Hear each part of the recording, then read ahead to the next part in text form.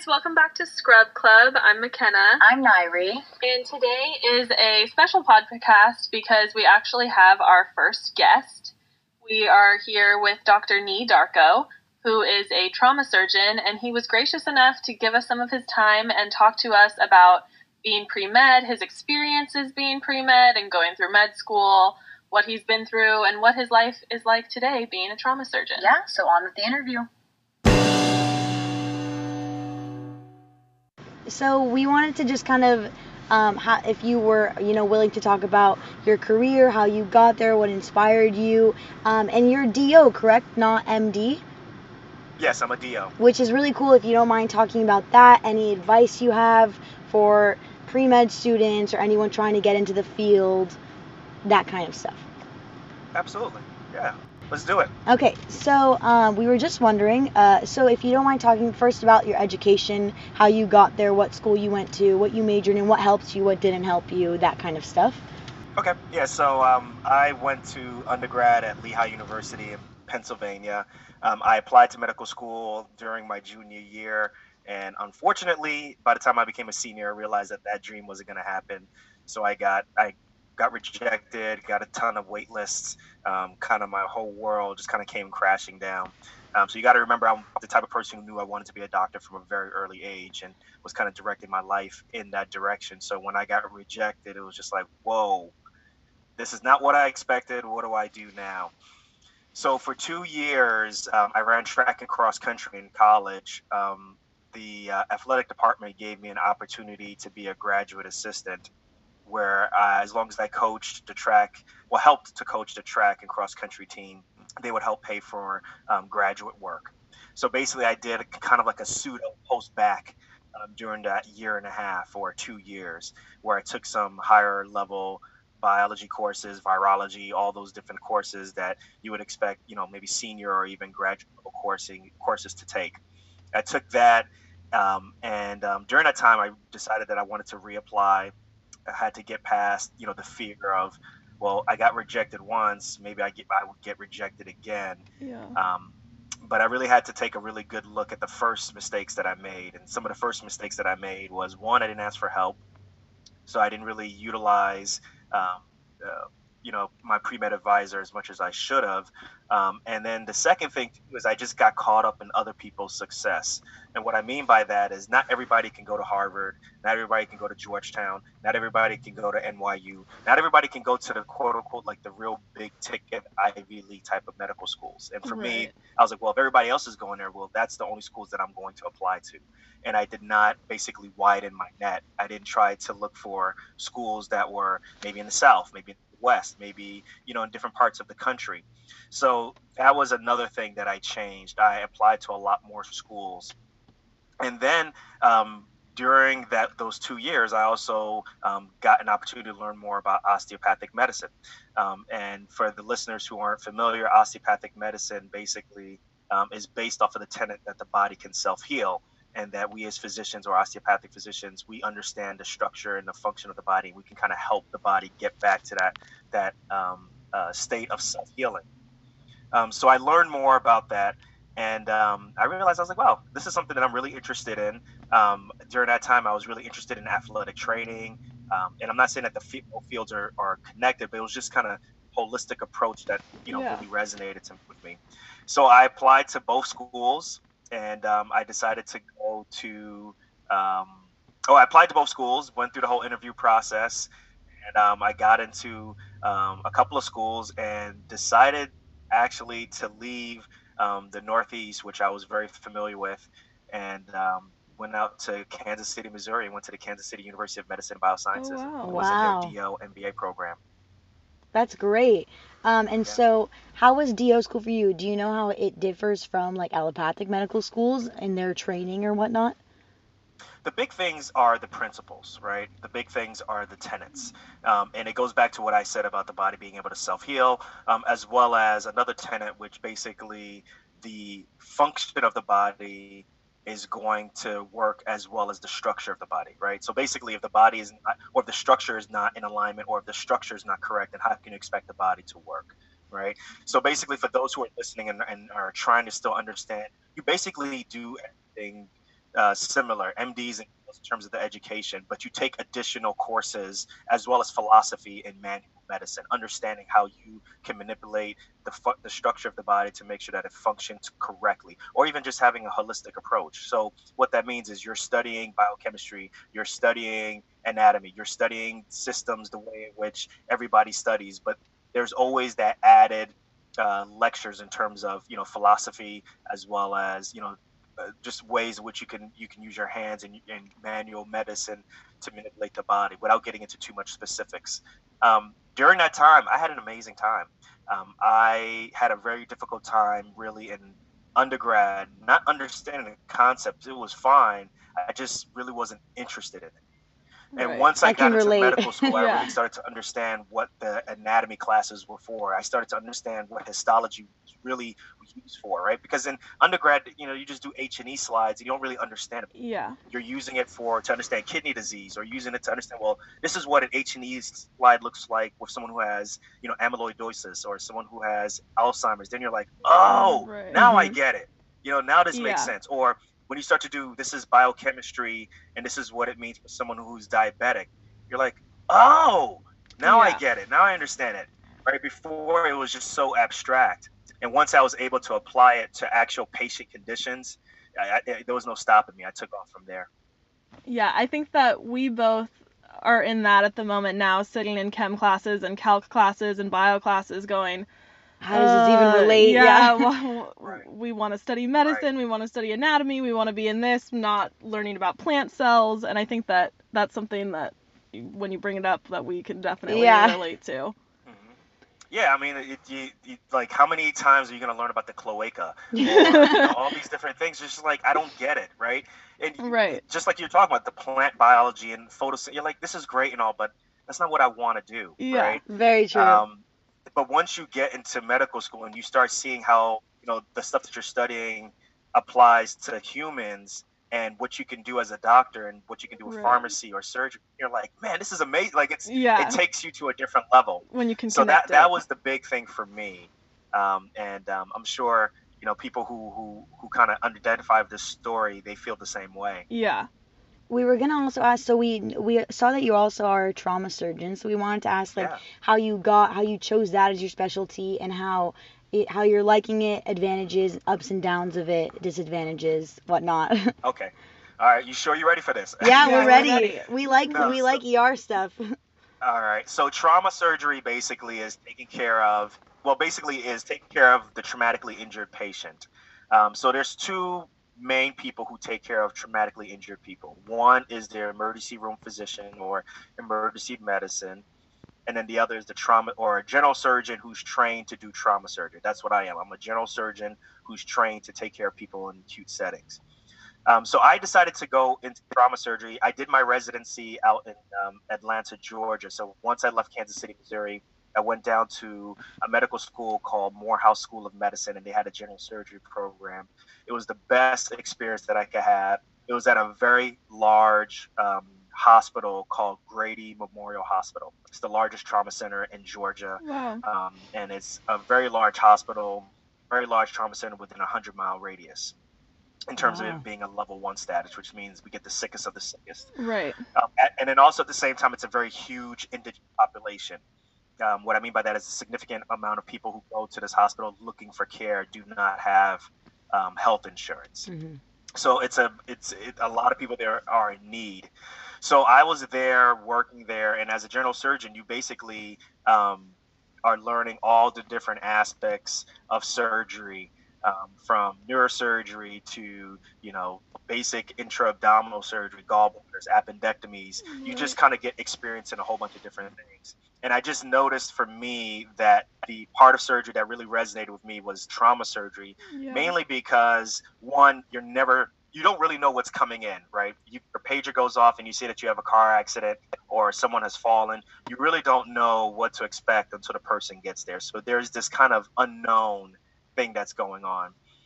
And then also at the same time, a lot of these patients have polytrauma. What I mean by that is, Mhm. if they're in a car accident, they may have a broken arm, but then they also may have a traumatic brain injury. They may have a broken pelvis. They may have some other injuries going on. So the ability to be trained in all these different things was really exciting to me also. And then you have to work on a team, right? Like no man is an island, no woman is an island in medicine. So the way to safely evaluate a patient, you can't do it by yourself. So you need a team of nurses, you need a team of surgeons, you need a team of phlebotomists, people who can get X-rays. So you have to be able to work within a team and be able to work in harmony so that we can make sure that this patient gets taken care of the right way. So that's really really important. So all those three things, I just kind of felt like trauma was for me. So I decided to go down that route. So once I finished my 5 years of training at Grady, which was for general surgery, I then went down to University of Miami, which is no joke. I mean, it's literally taking trauma to the next level. And that was a great experience. I was there for 1 year and got to see so many different forms of trauma, even though I got experience to a lot of it in Atlanta. And then I decided to just start my career as a trauma surgeon.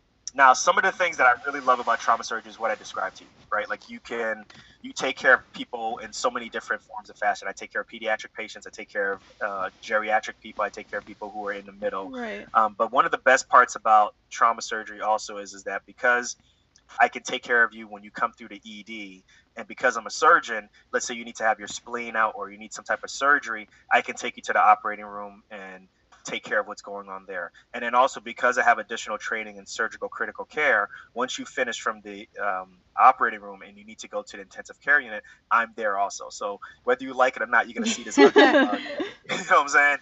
From when you come in all the way to when you leave. So that continuity of care is something that I really, really love. It's amazing.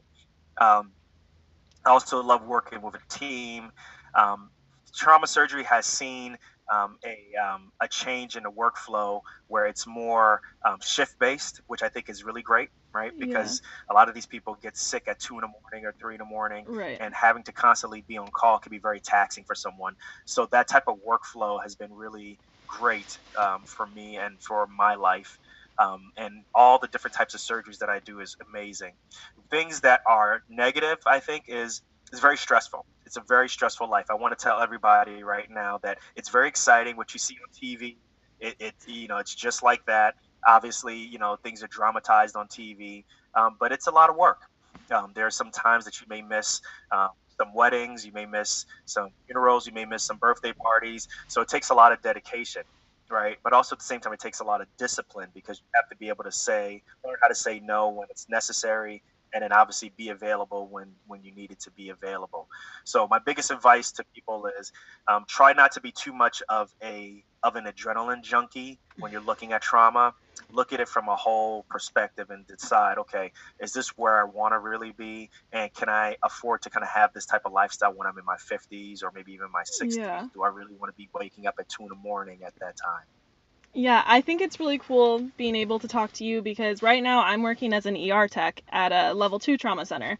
So I'm getting a taste of everything, seeing a lot of it, and it's cool hearing it from your perspective of, Oh yeah. Obviously I'm in the beginning stages of it, but I'm still in the trauma room. I'm still seeing it. I'm still interacting with it, and I'm realizing that I really like it, and I like the environment, and I like the fast pace, and I like the grab this, do this, we all just get in it together. And I think that I stay in the ED though. So once they go to CT, I really don't. If they have to go to surgery, I really don't see them again. And I think that it's cool hearing from you saying that you enjoy being able to The continuity see the of it. story. Yeah. I feel like that's something a lot of ED physicians or Yeah. people that work in the ED miss, and it could be something that a lot of people want. Because I rarely hear about, unless it's some crazy story, I rarely hear about what happens to the person, and sometimes I want to know something interesting, or even not even the traumas, but some of our medical cases. I want to know what happens, and I never really find out unless it was something really crazy or something really interesting that everyone wants to know about. So it's cool hearing from you that you get to see the whole story, I guess. Now, McKenna, I'm interested. So, what's your feeling, or what happens to your heart rate when a trauma comes through? Are you like nervous? I was in the beginning nervous because you just have to figure out your role, and I didn't want to do something wrong, and I'm just the kind of person that is scared to do something wrong. I just want to know what I'm doing, and with when a STEMI comes in, when a stroke comes in, I know exactly what my role is. And in trauma, I know what my role is. It's just unpredictable. And at first that kind of scared me, but now I'm realizing that I like the unpredictability of it. And you get, the short story from whatever the medics tell you, and sometimes it's really close to what's happening, and sometimes you don't know, and so we're all just standing there waiting, and it's an adrenaline rush. I know you're saying that don't be an adrenaline junkie, and maybe I am because I'm in the beginning of it, and you're right. I don't know if I will be when I'm 55, but right now, I'm 19, and but I like it. I really like it a lot. It's attractive. It's and nowadays I think it's a lot more friendlier to more gender equity also too. Yeah. So that's another thing also I think is the trauma surgery has definitely it's just it just in general it's just been a lot more open to gender equity now. So things that you didn't see 20, 30 years ago, you see it now. Our And, head of it's trauma only- is actually a woman, and she is the coolest lady you'll ever meet. And hearing some of her stories, and I honestly feel thankful when I'm in the room with her and get to talk to her. And because most of our ED docs, actually, I think all of them, unless we have a couple of residents that are females, but other than that, it's all men. And it's cool having her be the head. And she's the head of the department, and she's someone I look up to immensely. Yeah, like if she can do it, then you can do it too, right? Yeah, I see her and I think, wow, you're the person that I want to be. You're the type of person that I want to be. And it's cool. I'm glad you mentioned that because that's really important. A lot of people need to see, in order for them to really understand that they can make it, they need to see someone who's similar to them actually doing it themselves. Yeah, and I think that it's cool when she walks in the room because a lot of the time people automatically assume, people will assume she's the nurse and she's wearing a white coat. And she goes, no, I'm the head of trauma, actually. And it's cool that that's her attitude, is she knows that people are like that and she doesn't care. She just goes with it and she's breaking the stigma, which I really like about her. And I think is cool. Yeah, I love it. That's a great story.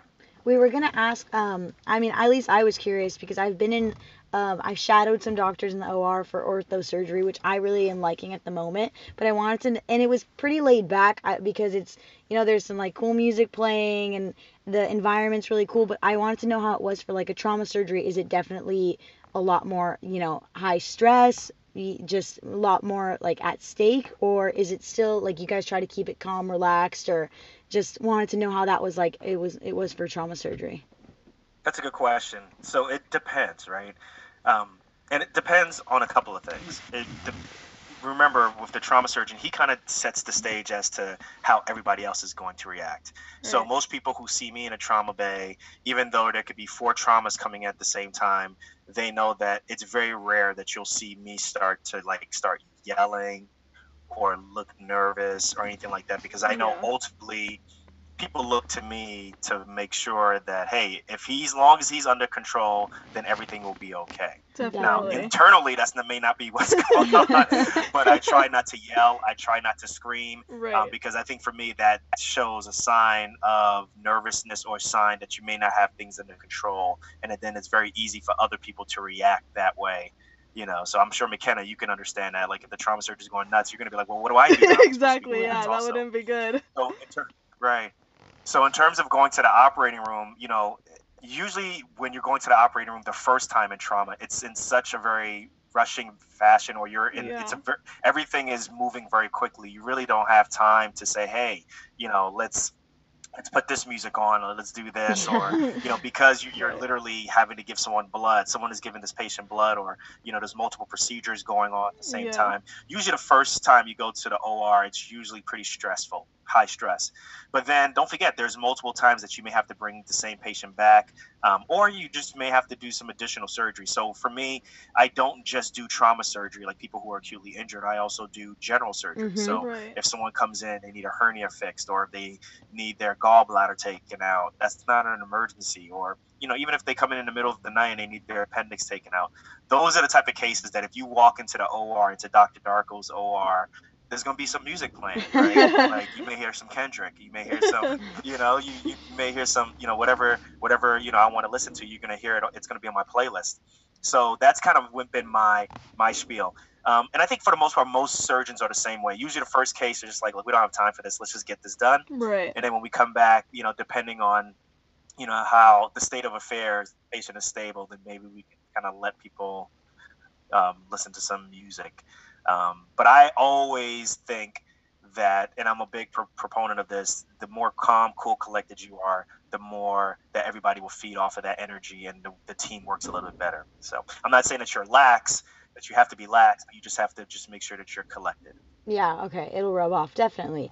I'm honestly, surgery is, I think, the path I want to do. I love it so far. I really am enjoying ortho surgery a lot, but we're both EMTs, so we both like the kind of like trauma aspect of it. So it's actually really cool that I get to hear it from you, that you can do also like not just super traumatic cases, also some general surgery cases. But I was gonna ask, was trauma surgery like an additional fellowship for you, or was that part of the training? Yes. Okay. No, so it's additional. Okay, so basically, general surgery, you're basically exposed to so many different aspects of surgery, right? So you're exposed to the things that you're going to be doing when you finish residency, which is mainly general surgery issues that are basically below the neck and like right to the pelvis. Mm-hmm. But as part of your training, you get exposed to different fields. Like you get exposed to neurosurgery, you get exposed to orthopedic surgery, you get exposed to ear, nose, and throat. You get exposed to plastic surgery, transplant surgery. And the reason why you get exposed to all those different fields is you may decide to do additional training to become that type of surgeon, right? But also you may need some of those skills in your actual general surgery experience. But in order to do trauma surgery or to do, cardiothoracic, which is a heart surgeon, once you finish your 5 years of training, then you have to do additional training. And that's what I did. Right. So vascular surgery, you have to do an additional 2 years or 3 years afterwards. Plastic surgery is additional 3. Pediatric surgery is an additional 3. Yeah, those are the fields that you do additional training for. Did that kind of put you off, though, the amount of years, or it didn't really matter to you? Like, you were like, this is what I want to do? Because I know a lot of people, that is definitely like a swaying factor. I truly feel like if this is what you want to do, you might as well just keep going and get the training that you've always wanted. For me, I knew I wanted to be a doctor, and from a very early age, I knew I wanted to be a doctor. Since watching TV, Doogie Howser, falling in love with the concept of Heathcliff Huxtable on TV, like I just knew like this is what I wanted to be. So I kind of mentally knew that it was going to be a long time until I was able to practice. But then once you get into medical school, what are you going to be doing? You might as well just get the training that you've always wanted to get. True, you're already there. Provided you're interested in it. For you ladies, what I would definitely recommend is, one, keep an open mind and be open to everything, right? Just because you like orthopedic surgery now, you may end up liking cardiothoracic or heart surgery later on, or maybe neurosurgery. So keep your passions, but also at the same time, just keep an open mind to everything else.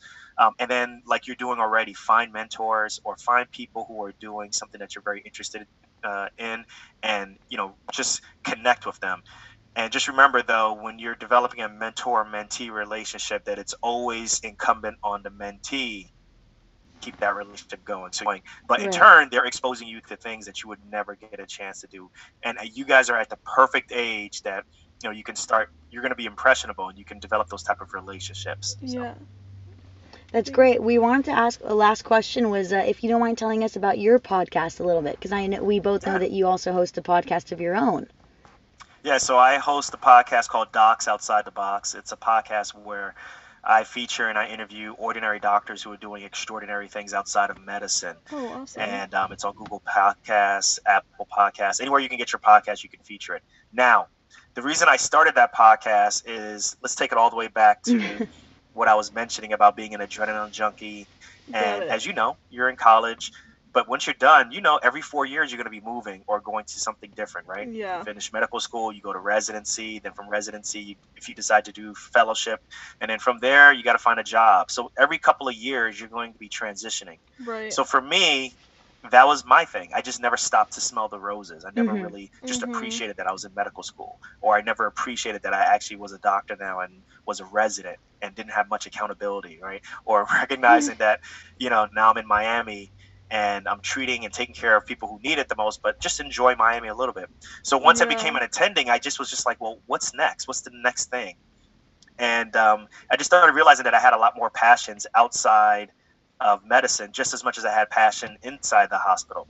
So I wanted to start interviewing people who were passionate about not just what they do in the hospital or in the clinic, but also what they do outside, whether it's, working with Doctors Without Borders, or maybe they're on TV like Dr. Oz, or maybe they coach other doctors, or they start podcasts. I wanted to hear from those people. And so far, it's kind of resonated, and I've been really surprised about it because I thought it was going to be really niche, right? Like nobody really wants to hear about doctors who do things outside of medicine, but apparently, people do. So do. That's great. That's what I've been doing for the past 3 years. Yeah. That's great. Well, thank you so much for your time, Nee. It was great talking with you. Thank you so for all much. of your advice and your words. And we thank you so much. Hey, thank you for having me on the show. I think you ladies are doing amazing things. You are way ahead of where I was at that age. So just know that you all are doing great things. Continue to keep doing this podcast. Continue to reach out to people. Continue to keep inspiring other people who are looking up to you all, who may be in high school or maybe early stages of college, and they're wondering what to do with their lives, and they're looking to y'all to what y'all doing. So keep it up. Thank you. I never really thought of it that way. I know. I think we kind of started it in the mindset of, okay, we're going through this kind of crazy experience of the highs and lows of everything, and we thought, well, I bet there's obviously a ton of other people out there going through the same thing, or who are going to go through the same thing, and we thought, well, we would listen to someone who's going through the same stuff as us, so might as well talk about it. Yeah, I think it's amazing because people just want to watch and see, right? Because that builds credibility. They want to see that you're going through the highs of being, an emergency room tech and what it's like to see a trauma, and then kind of maybe the lows of not sure if you're going to apply to medical school. I'm not saying that's going to happen to you, but they want to see that, right? So it's you can kind of be an inspiration by just being an example. So yes. Well, thank you so much, Nee, again. You're welcome. You're welcome. Congratulations to you both. Thank you for having me on the show. Thank you. Thank you. Thanks so much, guys, for listening to our interview with Dr. Nee Darko. Again, thank you, Dr. Darko. Stay tuned for the next episode. We have some great things planned. We're going to talk about bizarre medical cases, the CRISPR babies. So, in my opinion, the next episode's looking pretty good. So, give it a listen. This is Nairi And McKenna. and we'll see you next time. Bye. Bye.